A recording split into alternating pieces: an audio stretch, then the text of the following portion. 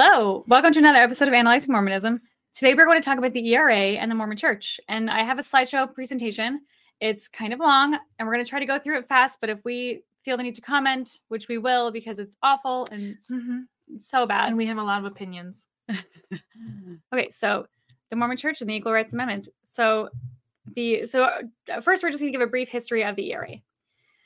So we're going to talk first about Elizabeth Cady Stanton. Elizabeth was born in New York in 1815. She joined the anti-slavery movement and even attended a World's Anti-Slavery Convention while on her honeymoon, which I thought was really funny.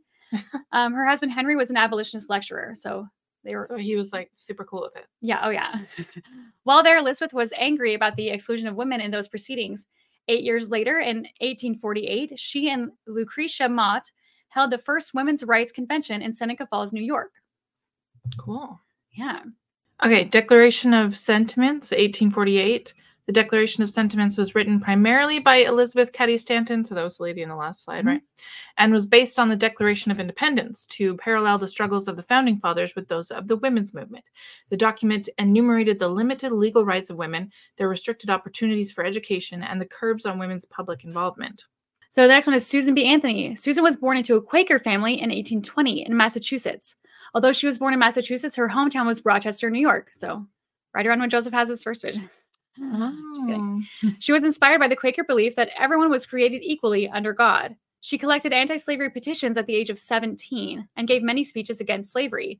And she met Elizabeth Cady Stanton in 1851. Ooh, besties for life. Yeah.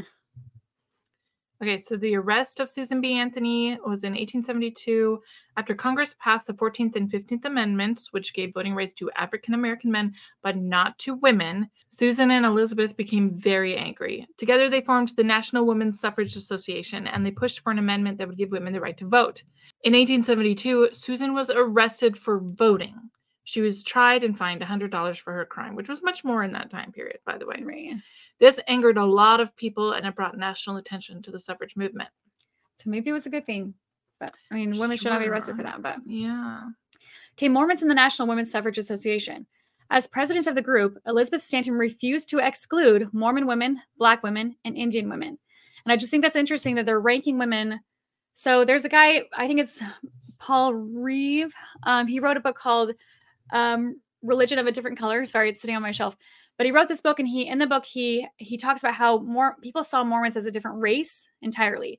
And so it's interesting that they're putting Mormons in with Black women and Indian women. So it's like, anyway, that's kind of what the context is for that. But it's really interesting. Yeah, but it's really good of her not to exclude any of these people. So good on Elizabeth Cady Stanton.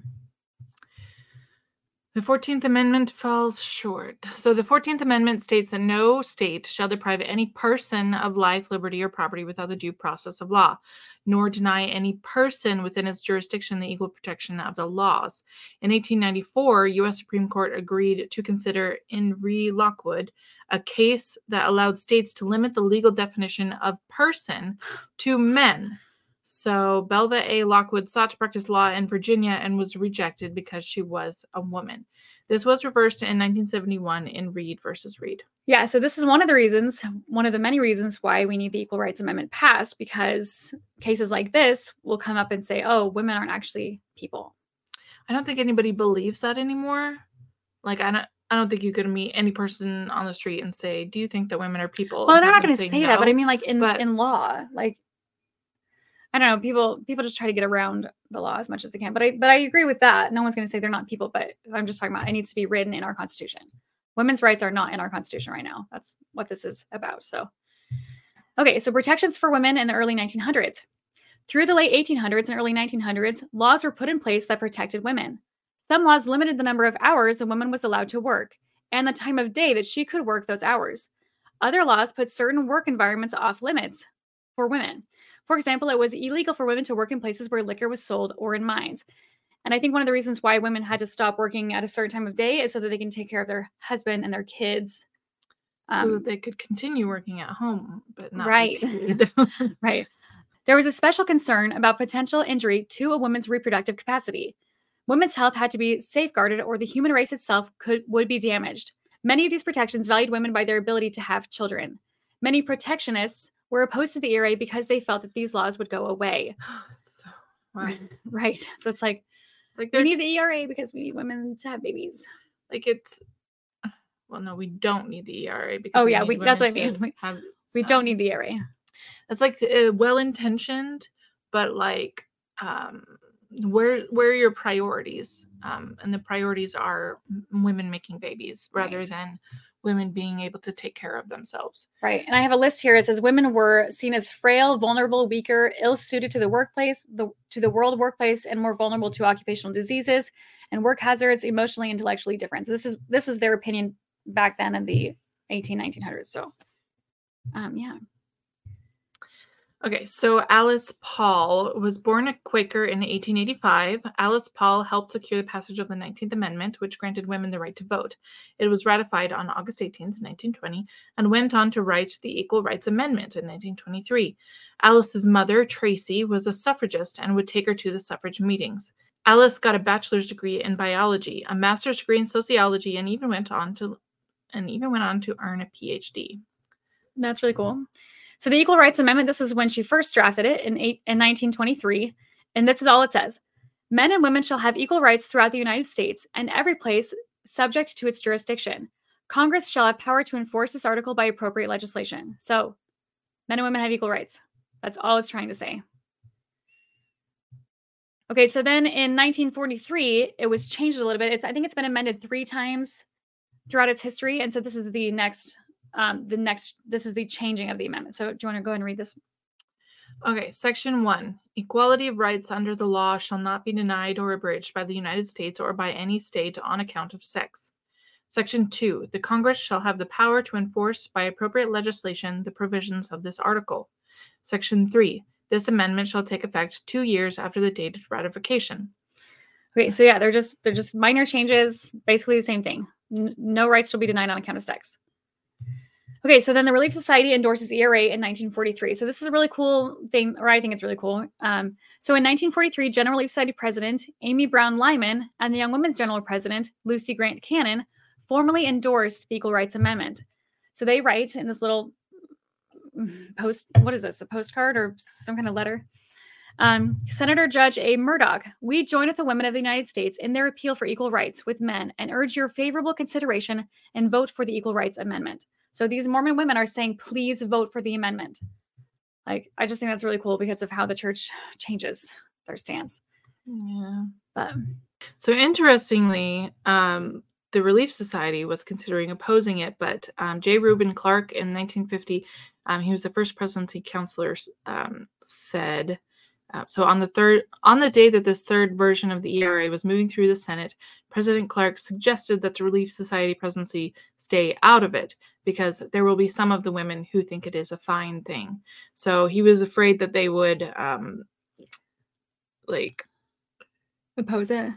Well, he was afraid the Relief Society would oppose it, and then by doing that, all the women, the women who were in favor of it would not come back to church. What is that called?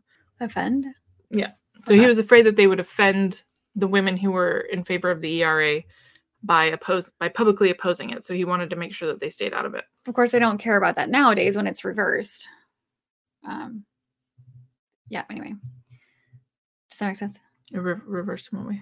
Like when they don't mind saying don't lobby for rights right now, even though there's women that want to lobby for rights. Anyway, so yeah, because they have told. Yeah, so they have told us not to lobby for rights. Right. Like, just leave it alone. Right. Anyway. Okay, so women's rights in the early Mormon church. Okay, so in the early church, women were allowed to use their priesthood outside of the temple because this is D. Michael Quinn's theory, is that he thinks that every woman who goes through the temple just has the priesthood. She's given the priesthood there in the washing, the initiatory, and the endowment. And so during the early years of the church, women were allowed to use this priesthood outside of the temple, whereas now women only use it in the temple during the washing and anointings. They would give blessings of healing, blessings promising salvation, and one woman reportedly raised a man from the dead. And that's a really interesting and creepy and fun story. Right. So then Relief Society, okay, so there's a change. I just wanted to say this briefly. So in the revelation given by Joseph, it was later changed so that the wording was different. So on March 17th of 1842, Joseph said to the Relief Society, because they were starting the Relief Society, He says, I turn the key to you. And then later it was changed by George A. Smith. He says, I turn the key in your behalf. That's what he made it. He changed the language to say that because they're trying to move away from women having priesthood power. And then in October 1st of 1969, Joseph Fielding Smith kind of made it, and he's just making it, he's just emphasizing it more, but he's trying to say that women, you have priesthood in connection with your husband. So it's your husband who has the priesthood, but you don't. And we'll see more of that later as we move on with the slides. Okay, so Brigham Young in 1856, he said, there is a curse upon the woman that is not upon the man, namely that her whole affections shall be towards her husband. He shall rule over her. I don't like that. So he's, I guess this extends the Adam and Eve. Eve's curse is, the woman is cursed. Anyway, I just thought that was a fun way of putting it. How interesting that the curse upon the woman he's talking about is that her whole affection shall be towards her husband. Yeah, it doesn't really make a lot of sense. But I wonder what the curse of man is, that he doesn't have any affection towards his 50 wives. Well, his wife Zina said that love we regard as a dangerous part of polygamy. So I just added this in here because it's interesting to me. There are 4 key attributes to true womanhood. She's supposed to be pious, pure, domestic, and submissive. And all of those feel really gross to me. Like my inner feminist is cringing. Oh, not just cringing, screaming. Screaming. Yeah, it's pretty bad. Okay. Do you want to read this one? So Heber C. Kimball in 1856 said, I want to know what good a wife is to me, unless she will let me lead and guide, and let me govern her by the word of God. When a wife is obedient to her husband, there is union, there is heaven. What good is a wife to me if she won't let me lead and guide? Yeah, it's really, really gross. Okay, so Orson Hyde in about 1857, he described the order of heaven as placing man in the front rank. Hence, he is first to be addressed. Woman follows under the protection of his counsels and the superior strength of his arm. Her desire should be unto her husband, and he shall rule over her. And this was really interesting. No man can be exalted to a celestial glory in the kingdom of God whose wife rules over him. The woman who rules over her husband thereby deprives herself of a celestial glory. So he's making this like a doctrine, like this is a celestial thing. Like if a woman rules over her husband, boom, she deprives herself of celestial glory. Like no wives can be wearing the pants in the home, or you will just not go to heaven. Yeah, it's super gross. So and that reminds me of so part of the equal rights for women is a woman having rights over her body, which can also sometimes mean abortion. And concerning abortion, the church leaders said that if a woman does have an abortion, she's not guaranteed salvation. So it's like all these regulations, a woman's rights will keep her out of heaven. A woman having rights will keep her out of heaven. And that's just really gross to me. Well, and this also is starting to add up to why you can't have LGBTQ members going to the temple, because who is going to rule over who in a lesbian relationship? Who is going to rule over who in a gay relationship? Like somebody has to be in their mind, and somebody has to be domesticated and submissive and pious. Yeah, really gross. Who's it gonna be? It's not gonna be me, so it better be you. Okay, so plural marriage. Ironically, plural marriage strengthened many Mormon women who had to learn to be independent and resourceful, and sometimes supported their families for years while their husbands attended to other families or served a series of proselyting missions. Plural wives were often expected to earn their own keep, raising money for themselves and their children. They often took full responsibility in rearing their children, usually alone. Polygamous wives were some of the strongest proponents for women's rights, which you can totally understand because they're having to suffer more because they don't have rights. Yeah. Because they can't have income, they can't own their land, and yet they're doing all of this alone with little to no help from their husband. Right. There's a quote here by Anne Fryer Scott. She says, as long as the church practiced polygamy, the loyalty and support of the leading women was essential for survival.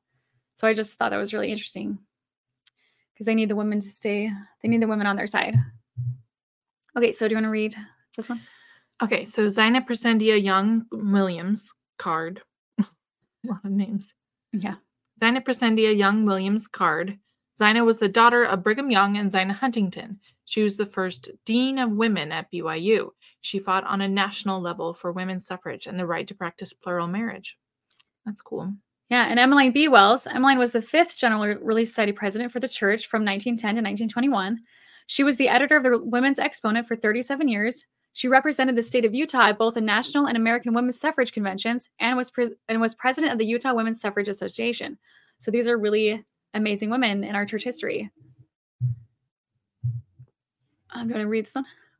The Women's Exponent was founded in 1872. So this is what we were talking about earlier, right? Mhm. The Women's Exponent began in 1872 and was eventually replaced by the Relief Society magazine in 1914.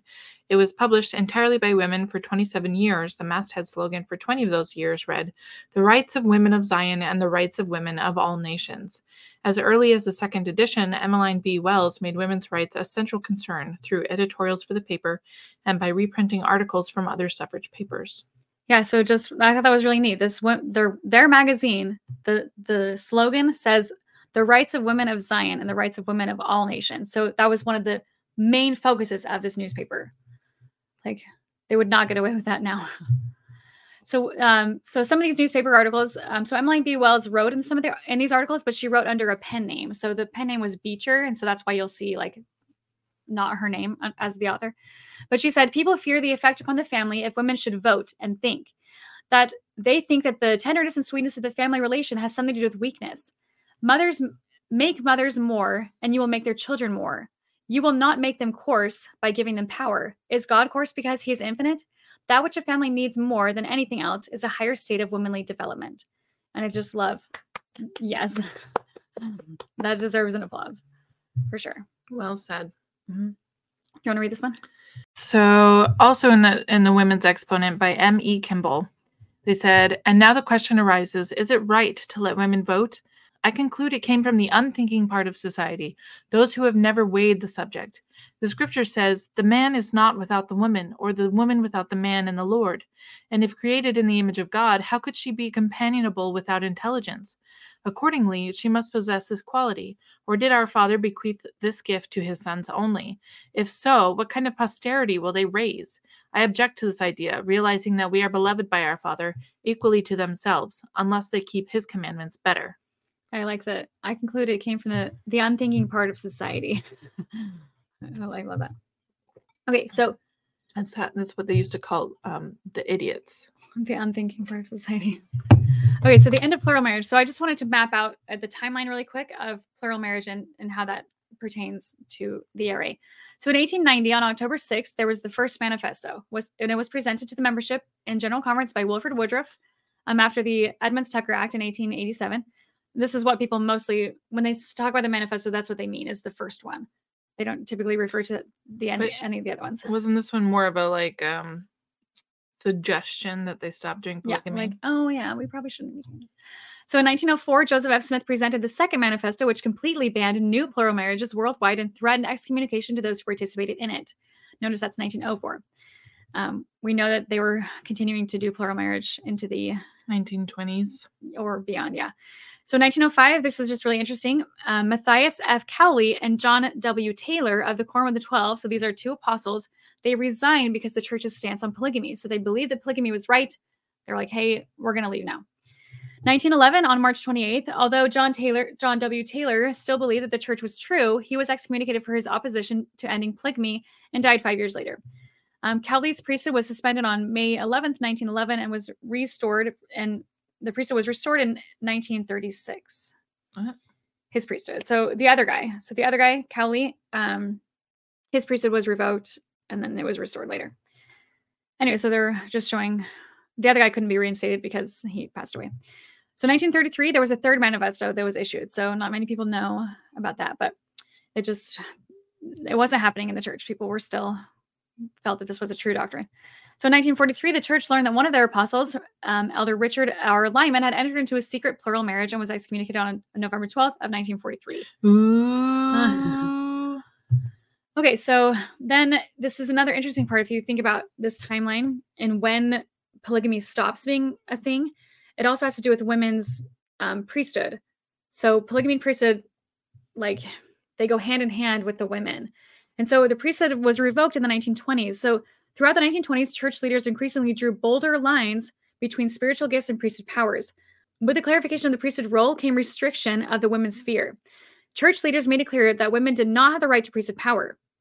Further definition of priesthood, including healing, anointing with oil, etc., as exclusive functions of the elders. So they're like, oh, we're going to do away with polygamy. We might as well do away with all of your rights. So, yeah. Because polygamy was a right. No. Polygamy's not, you're right. It's not a right. But like, anyway, I just think that's interesting. Do you want to read this one?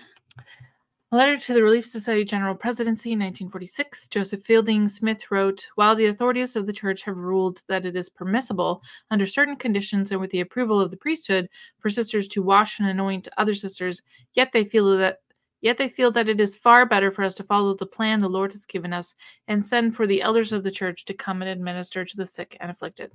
Yeah, so like it's not a woman's job, it's the man's job. And there's stories of I can't remember which prophet it was. I want to say it was John Taylor, but I can't remember. Leonora Taylor. I think they both together as husband and wife gave blessings to people. So one would seal the anointing and one would bless or whatever. But women gave blessings. And there was some times where Brigham Young would send for his carriage. He'd have his wives go in and then he'd send them to somebody who was sick and then they would go and give them blessings. So like, why? I'm just frustrated that women, it would be so good for the church if the women could use their priesthood. I'm just surprised by this because I knew that women were given the priesthood and were able to like bless and heal in Joseph Smith's time, but you're saying that they could do it up until the 1940s, 20s. 1920s. Oh yeah, I guess you're right. You're right. In the 1940s, they were still trying to tamp it down. You're right. So for sure up until the 1920s, but yeah, in the 1940s, he's like, hey, we need to be clear on this. You guys can do this in the temple, but not outside the temple. So yeah. Yeah, wild to think about that. Like, man, the church was just like the wild, wild west in the early 1900s. Yeah, oh yeah. Like, well, the 1850s too in Utah, it was so wild. Wild, wild west. Yeah.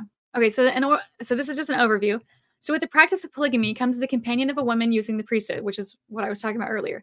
So although polygamous women had greater responsibilities in and out of the home, they had the freedom to bless their family and others with their priesthood power, which is really good because women were often alone and they were raising their children alone. And like, if your kid's gonna get sick, just give them a blessing.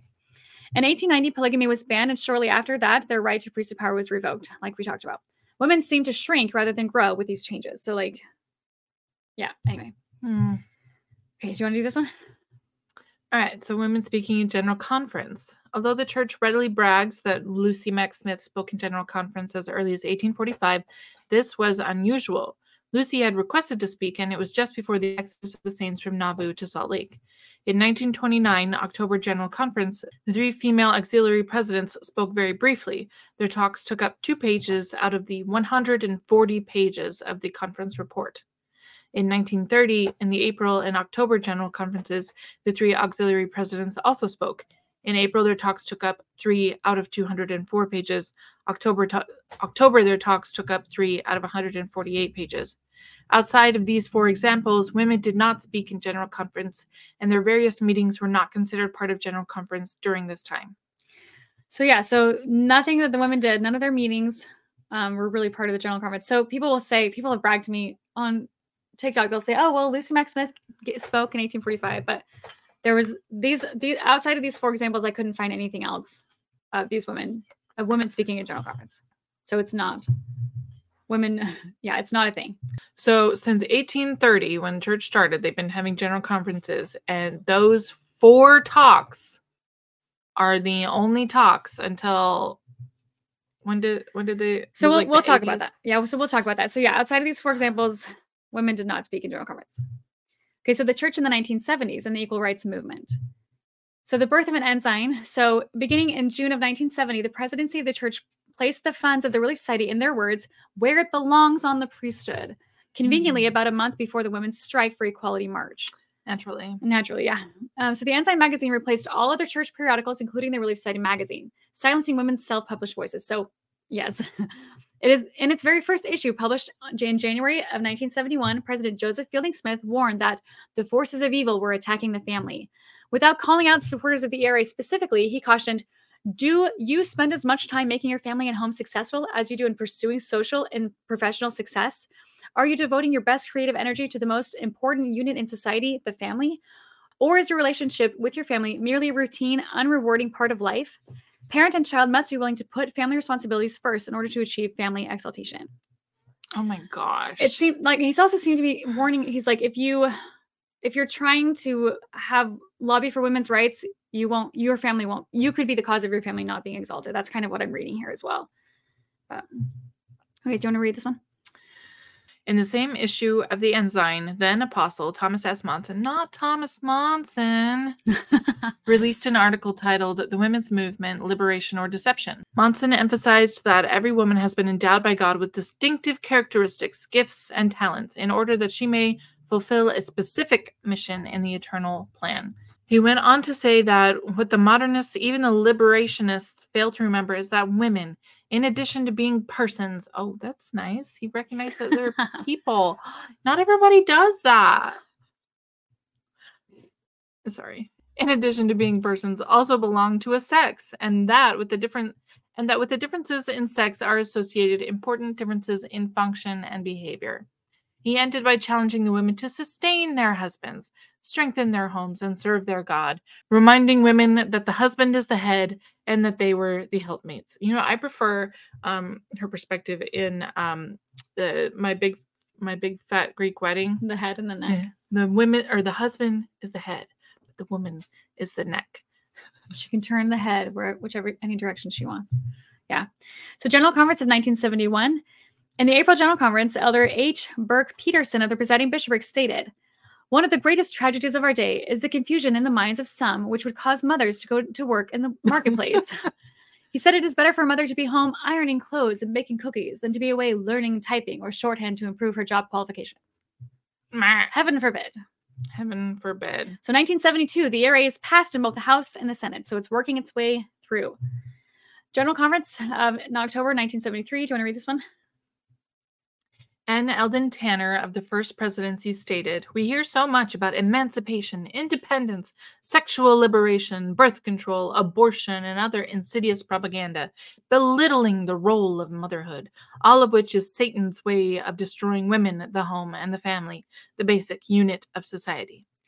So if you're talking about women's rights are Satan's way of destroying everything, the women and the family. Destroying women. This makes so much sense to me now. How, okay, this is a tangent, but bear with me. My mom was born in 1959, and she is a wild person at heart, but she has been trained that she must not do any of the wild person things. She has been trained that she needs to act like a mother and be subdued and domestic, even though that's not her at all. Wild things as in going to work? Or what do you mean by wild things? Like going outside and getting your feet dirty. Like doing things that aren't the focus of just your child. And I wonder if it's because she was raised before she was told that she must restrict herself. You know what I mean? Like she was 10 years old. She graduated high school in 1977. So about this time, she was being told to make herself smaller. Yeah. But she had already become who she was going to be. Yeah, I think the children's most formative years are when they're really young, right? Mm-hmm. So maybe that's what's going on with your mom. Yeah. I don't know. That was a tangent.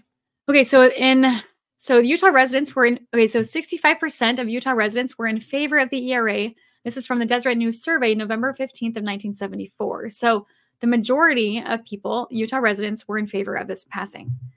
63.1% of LDS respondents supported the ERA. This is according to the same Deseret News Survey on November 15th.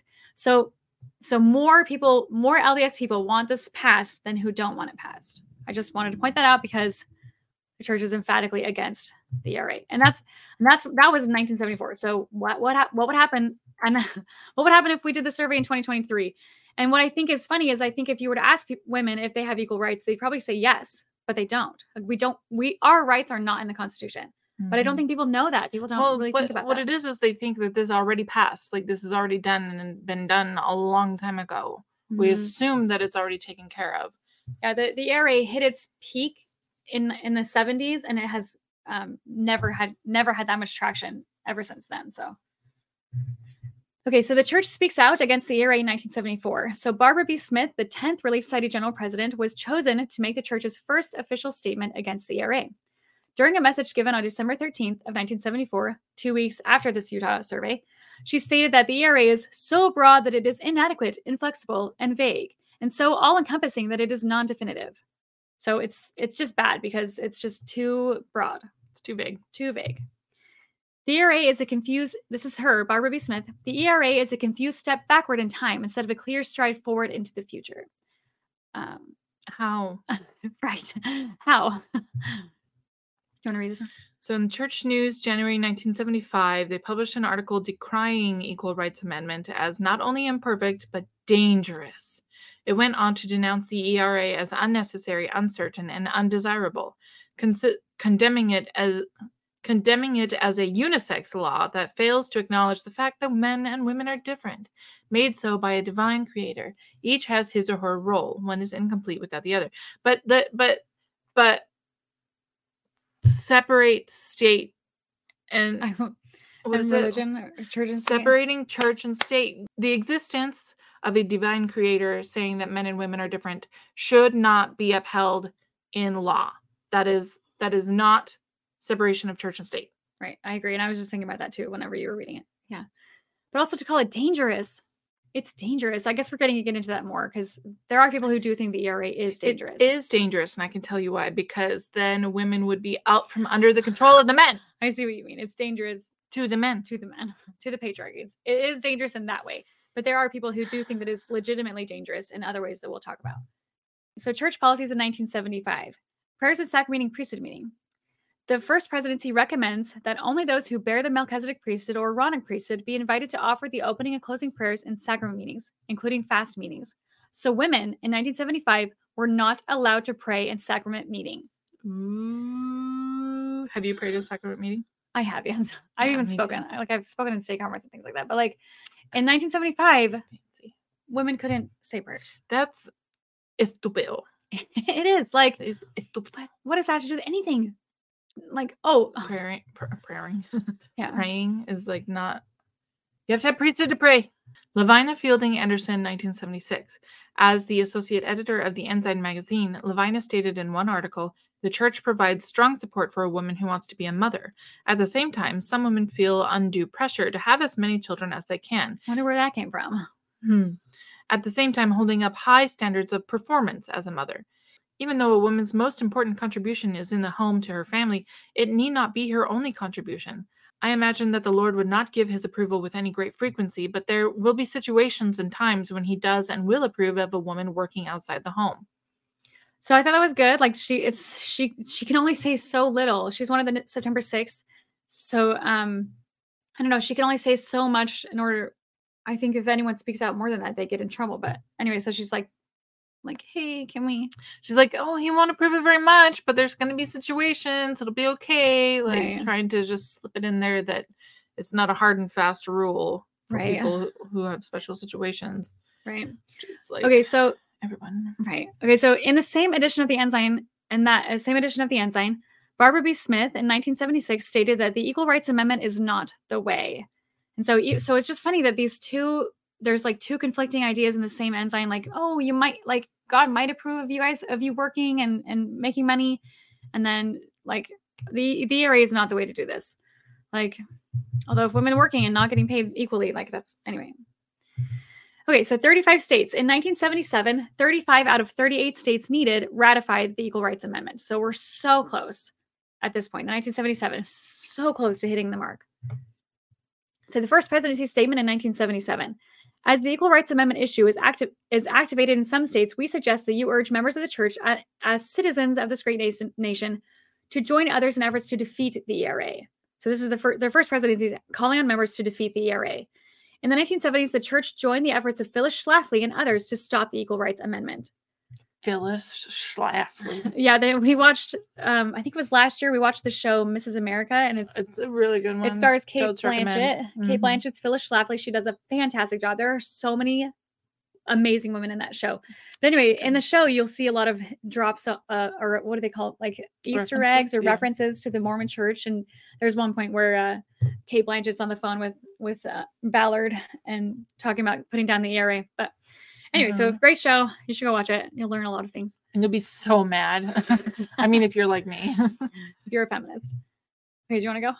Okay, Boyd K. Packer in 1977. Should the Equal Rights Amendment pass, it threatens to be chief among the problems which were intended to be solutions.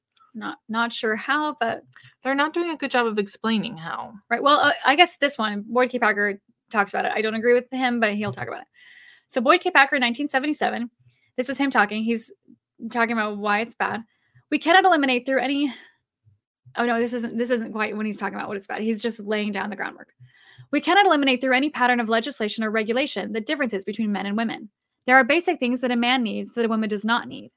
There are things that a man feels that a woman never does feel. What are these things? I don't know. There are basic things that a woman needs that a man never needs. Is it pads? Is it tampons? And there are things that a woman feels that a man never feels, nor should he. Cramps? These differences make women in basic needs literally opposite from men. I don't know about opposite. More like adjacent. A man, for instance, needs to feel protective and, yes, dominant, if you will, in leading his family. A woman needs to feel protected in the bearing of children and the nurturing of them. So he's clearly, he's so very clearly defining. Have you never heard of like what's called mama bear, where she's protective and she will stand up and fight for her babies? Mm-hmm. That in that situation, she is not the one being protected. She is the one protecting. And that is a very common, very natural thing. Yeah. Okay. You want to read this one? Okay. He continues, we care about the family. We study the family. We pray over the family. We work for the stability of the family. We work to preserve and protect the institution of the family. But only their version of the family. Yes. A very specific, a mother, father, and at least 2 children family. Minimum. We analyze the effect of every influence that comes along as it may ultimately change by way of strengthening or threaten by way of weakening the family. We have the lingering ominous suspicion that the proponents of the Equal Rights Amendment have paid little, if any, attention to the family at all. Like, this is going to kill the family. This is going to hurt the family, and you guys have not been paying attention. Like, the members of the family that have been paying attention are the female portion, and the ones that don't care at all about the ERA are the ones that are male because it does not affect them. Right. Yeah, and the polygamous wives were one of the biggest proponents for the ERA. So it's like, oh, are these polygamous wives not paying attention to the family? Because they're proponents. Like, anyway. Yeah. Boyd K. Packer, so he's continuing. I am for protecting the rights of a woman to be a woman, a feminine female woman, a wife and a mother. I am for protecting the rights of a man to be a man, a masculine male man, a husband and a father. I prefer my mailman to be masculine. Anyway, I want to roll my eyes so hard that they like see my brain before they come back up and look at this screen again. Okay, so Boyd K. Packer gives reasons not to be pro ERA. Do you want to list this off? So he says women would be drafted in the war. He thinks that there will be increased child abuse and that child rights somehow would come about, that teens would have more intercourse with other teens, children would move away from their homes, children would choose to work rather than be educated, and children would be eligible to vote.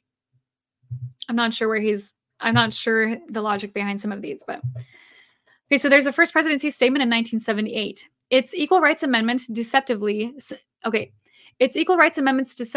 simple language deals with practically every aspect of American life without considering the possible train of unnatural consequences, which could result because of its very vagueness.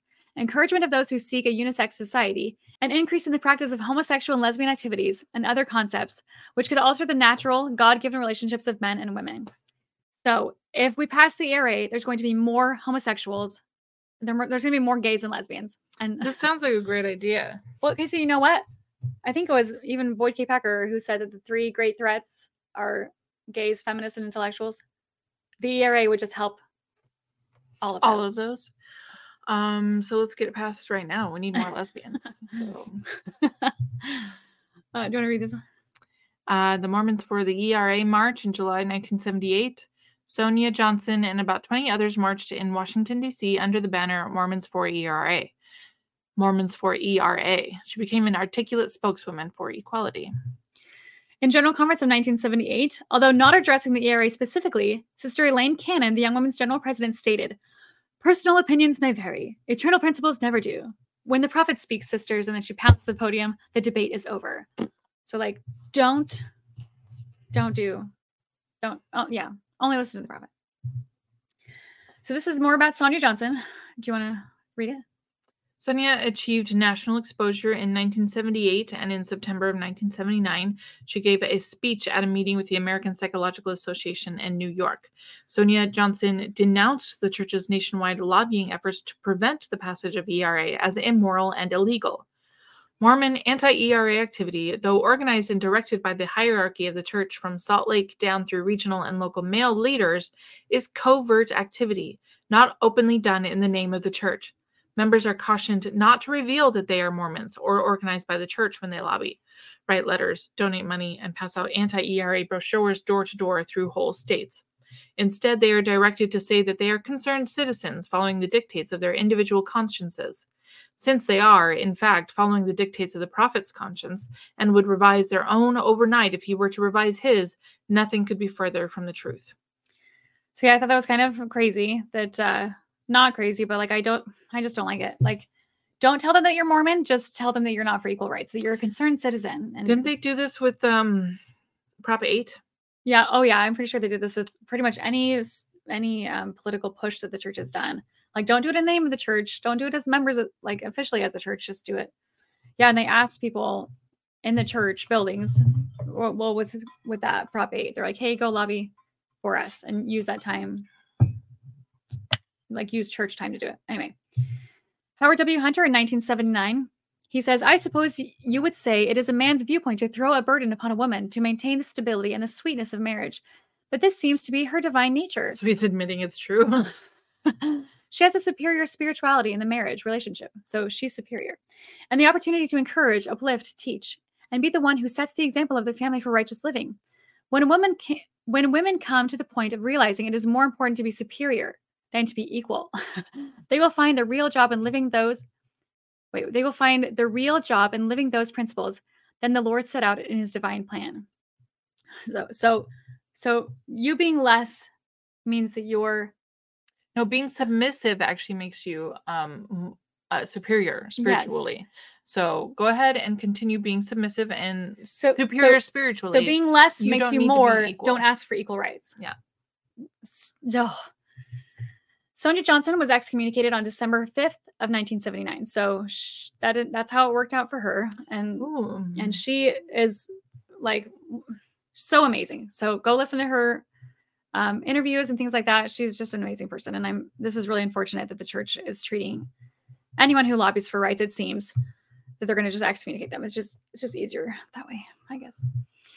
Okay. So, in 1980, the church made this little booklet, which I have a copy of it, and maybe one of these days I'll read it and record it. But they made a booklet called "The Church and the Proposed Equal Rights Amendment: A Moral Issue." So they're calling this a moral issue.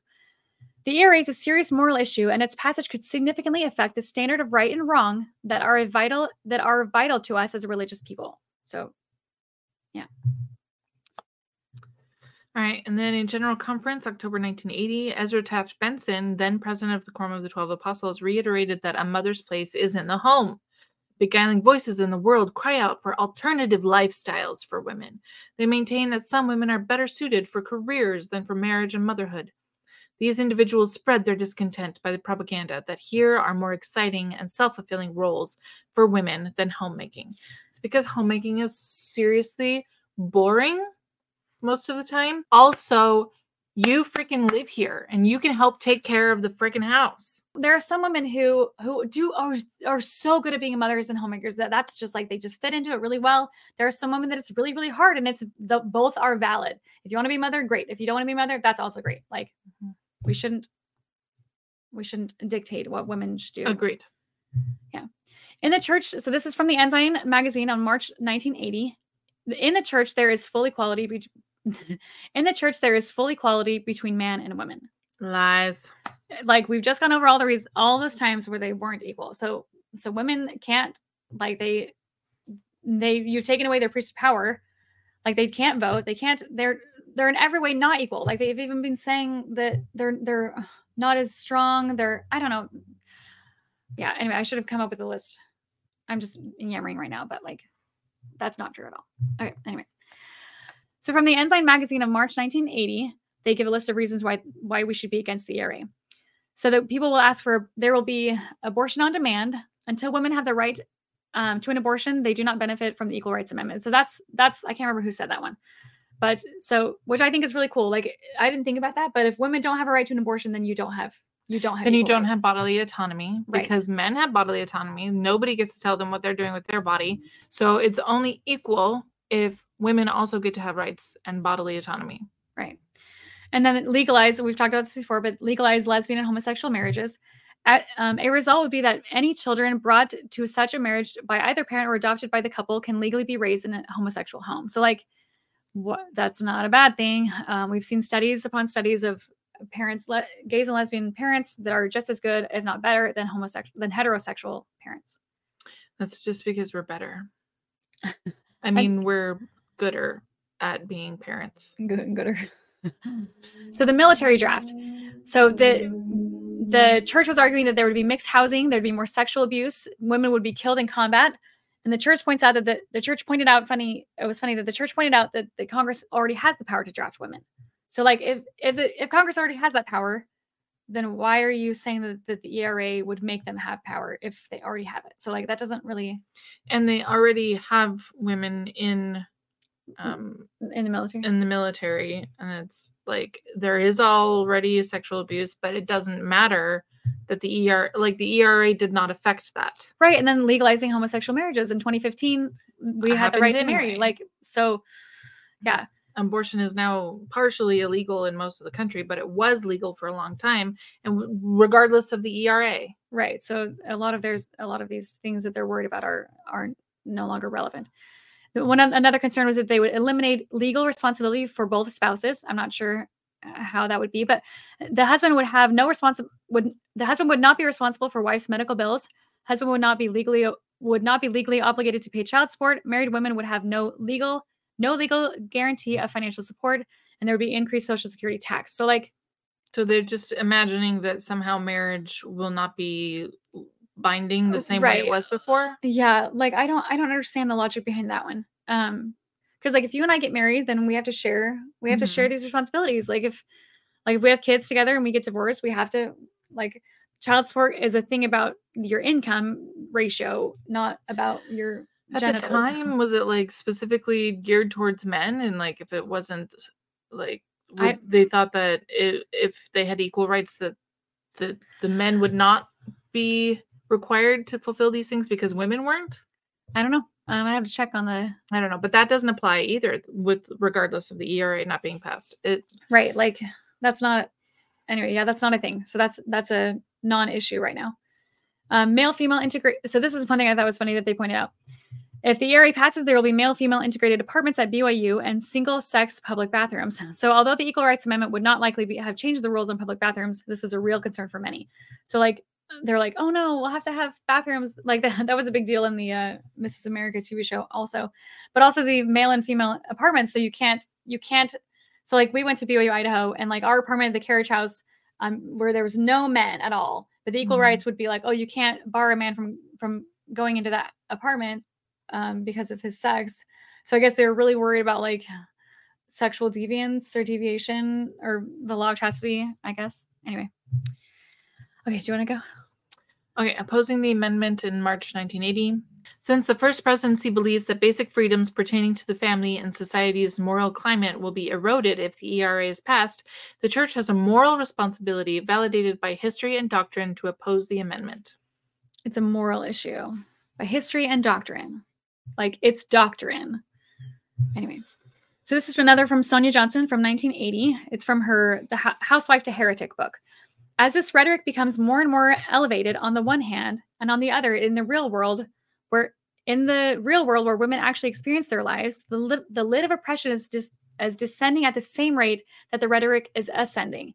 The language is a deliberate attempt to distract women from noticing what is really happening to them in their lives. It is a deliberate attempt to manipulate our perceptions so we will believe what it benefits men to have us believe. Yeah. No kidding. Smash the patriarchy. Okay. So the church today with the Equal Rights Amendment. So we're getting into nowadays. Women have spoken regularly. So from the church, this is from the church's website. They say women have spoken regularly in general conference sessions from 1984 to the present. Oh. So they're like acknowledging, yeah, you guys couldn't actually speak until 1984. So that answers that earlier question. So yeah, I thought it was the 80s. Yeah. So this is from the last 2 years of general conference. So in April of 2022, there were 5 female speakers, which is actually quite a lot, and 31 male speakers. And then in October, there was 4 female speakers and 31 male speakers. And then just this year, in April, there was 2 female speakers and 32 male speakers. And then this latest general conference in October of 2023, there were only 3 female speakers and 30 male speakers. So super equal, right? So women's voices are just as important as men's because we're speaking just as much as them. Oh, wait, no, we're not. Anyway, sorry, I get frustrated when, men are more intelligent. Like, why won't they let women speak in conference? They might say something. Okay, so this is an old slide. It's from Miss in Sunday School. This one's from 2019, but there's not a recent one, but it's the same gist. There are women. You'll see men's roles on one side and women's roles on the other, and it's just the Relief Society, young women, and general and the primary. So you can be over other kids, you can be over women, and you can be over the young women. That's all. What? You can be over other women, young women, and children. And that's it. That's all. And men are not going to be over. Men don't need to take it. Like, even though there's little boys in primary, we're not going to be concerned about that because that's a woman's job. Yeah. Okay. Elaine Dalton in 2013, she says, "Young women, you will be the ones who will provide the example of virtuous womanhood and motherhood. You will continue to be virtuous, lovely, praiseworthy, and of good report. You will also be the ones who will provide the example of family life in a time when families are under attack, being redefined and disintegrating. You will understand your role and your responsibilities, and thus you will see no need to lobby for rights." This is in 2013. Don't lobby for rights. And we'll talk about 2013 is a really interesting time now also. But it's interesting that she's saying you will do these things because we're worried that you're not going to be doing them. I don't know. I don't like when the leaders do that. It's very, is manipulative the right word? Brainwashy. Yeah. I don't like it. Okay. Do you want to? M. Russell Ballard in 2013. "Now, sisters, while your input is significant and welcomed in effective councils, you need to be careful not to assume a role that is not yours." Ouch. And he said a lot of other problematic things too. And then General Conference of April 2013. After 183 years, Jean Stevens was the first woman to pray in General Conference. Woo! It took us that long. 2013. Yeah. Okay. So this is one of the reasons why 2013 was really problematic, or was why the church is pushing against women's lobbying for rights and then kind of giving women rights because they're letting women pray now. Like, oh, we'll give you a little bit. We'll let you pray. What? Who cares? Who cares about praying? There's no power in that. Whatever. Anyway, priesthood session, October 2013, as 130 women stood outside the tabernacle on Saturday afternoon, rejected in their bid to secure tickets for the all-male priesthood session in the nearby conference center.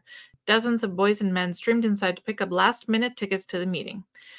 So that was from the Salt Lake Tribune. And if I'm not mistaken, men could go to the women's conferences back when we had women's conferences, like the week or so before conference. Men could go to those, and we had men speakers. So I don't know why men would be barred from going because literally they're speaking. They always have a man speak it in the women's conferences. It can't just be the women. So they can go to our conferences, but we can't go to theirs. I remember it being very hush-hush, strangely, because seeing them now, they don't say anything all that interesting in the priesthood sessions. No. But also, I was on my mission in October of 2023, and I'm pretty sure this was the session that I came. It might be. No, yeah, it was this session. I'm pretty sure. But my companion, she was from Sweden and she was about to go home and she'd never been to conference. So we asked the members, we took some investigators with us and we all went down to conference. We were up in Wyoming. So it was a really long drive. But they took us to conference. And I remember, I think this was this session, but I think a lot of the women were wearing purple as a to show that they were all together and trying to get into the priesthood session. And I happened to be wearing purple that day, and people were like, "Oh no, they're gonna think you're a feminist. They're gonna think you're trying to lobby for rights." And I was like, "What? I'm a missionary." And like I felt embarrassed, which is silly because I would have been right there with them had I been aware at all. But yeah, okay. So now you're woke. So the next priestess session in April of 2014, ordained women marched again on Temple Square and seeking admission to the priestess session of General Conference. So they're doing it again. They're like, can we please get into General Conference? And then there's a picture of Kate Kelly here with her priestess session tickets. So she has tickets, and they still won't let her in. And then you'll see back here, there's Kate Kelly also in the little orange and purple clothes. So anyway, do you want to go on this one? General Conference in October 2022. So last year, Tracy Y. Browning became the first Black woman to speak in General Conference. She had been called to the primary general presidency earlier that year. Yeah, so like it's taken us this long to have a Black woman in there. Another question that I had that I really want to research more on is when were Black women allowed in the Relief Society? Because I don't think that they were allowed at all during the beginning of Relief Society, and I don't think that they were in the Utah period during Brigham Young and John Taylor and them. And then there was a time we're going to do another episode about the Relief Society, but then Relief Society after a while just became membership became automatic, whereas before you had to be voted in and people had to agree for you to be in there, and sometimes the people said no, you can't be in Relief Society. Anyway, so I'm just wondering at what point did Black women were they allowed into the Relief Society? Because we think of white women and their rights, but Black women had even less rights, and it took them even longer to get anywhere near where white women were. So like this just feels so icky to me that it's like the oppression of Black women. I just hate this. Like, I'm really glad for Tracy Browning. Like, she gave a great talk. Like, she's a great person. I think she's a great person. I don't know her, but like, anyway. Okay, so the 38th state. Although Virginia became the 38th state to ratify the Equal Rights Amendment in 2020, it has not been added to the Constitution. What? So we have all the states necessary, and it still won't be passed. And to my knowledge, what I understand is that when this gets passed to the person who signs it off, he got it and he was like, oh, do I sign it off? It's been so many years because they added a timeline to it, to the ERA. And we've for sure exceeded the timeline, but that shouldn't matter. I think timelines with that kind of things are. The First Amendment took over 100 years to be passed. It was in there forever. Anyway, so like timelines are stupid. We shouldn't worry about that with amendments of the Constitution. Anyway, where was I going with that? Oh yeah, the person who got it in front of him, he was going to sign off of it. He was like, hey, do I sign this? It's been too long. And they're like, oh yeah, don't sign that. Like, we need to, so it still hasn't been ratified. Anyway, and this is the last slide, and this is not the most recent thing. The church, I'm pretty sure there's more things, especially with the legal stuff coming out right now, like with the Obergefell and everything. But this is a post from the Salt Lake Tribune in 2019. The LDS Church announces it still opposes the Equal Rights Amendment as supporters rally at Capitol. So even today, the church is very against giving women equal rights. So like that's, yeah, and there's a lot of people out there that thinks that the equal rights will never be passed. I'd like to think that there's still hope for that happening. I'm hoping to have a woman from the Utah ERA coming on, and we can talk to her about everything and interview her and discuss our rights. Yeah. But yeah, that's our presentation today about the church and the Equal Rights Amendment. Any final thoughts? I am worried that it will never be passed because like nobody's going to focus on it right now when there's like 2 wars going on and we're on the verge of World War III probably. Like nobody's going to think about it until it calms down a little bit, which could be years. Mm-hmm. Who knows if the United States will even last long enough. It would be so easy for them to just pass it. Sign it. Just sign it. So thank you for listening. Thank you for joining us. Hopefully you can join us again when we interview. Her name is Kelly from the Utah ERA, and you can join us as we discuss that. If you can, just please support us. There's on the website, analyzingmormonism.com. There's places where you can donate, or you can donate to my Venmo or our Venmo. In addition to that, if you want, please follow me on Patreon, where I release videos that I don't release in other places. So more exclusive content, I guess. And if you go to the top tier, we give you a free book, Mormon history book. Yeah, so we're publishing. We've got John D. Lee. We've got Annalisa, wife number 19. William Smith on Mormonism. We've got the Nauvoo Expositor in book form because it's really big. Reading the newspaper is really just really hard to read. I don't know how people read newspapers. They're like kind of anyway. Yeah, so please join us next time. Take care and have a great day. Thanks for watching.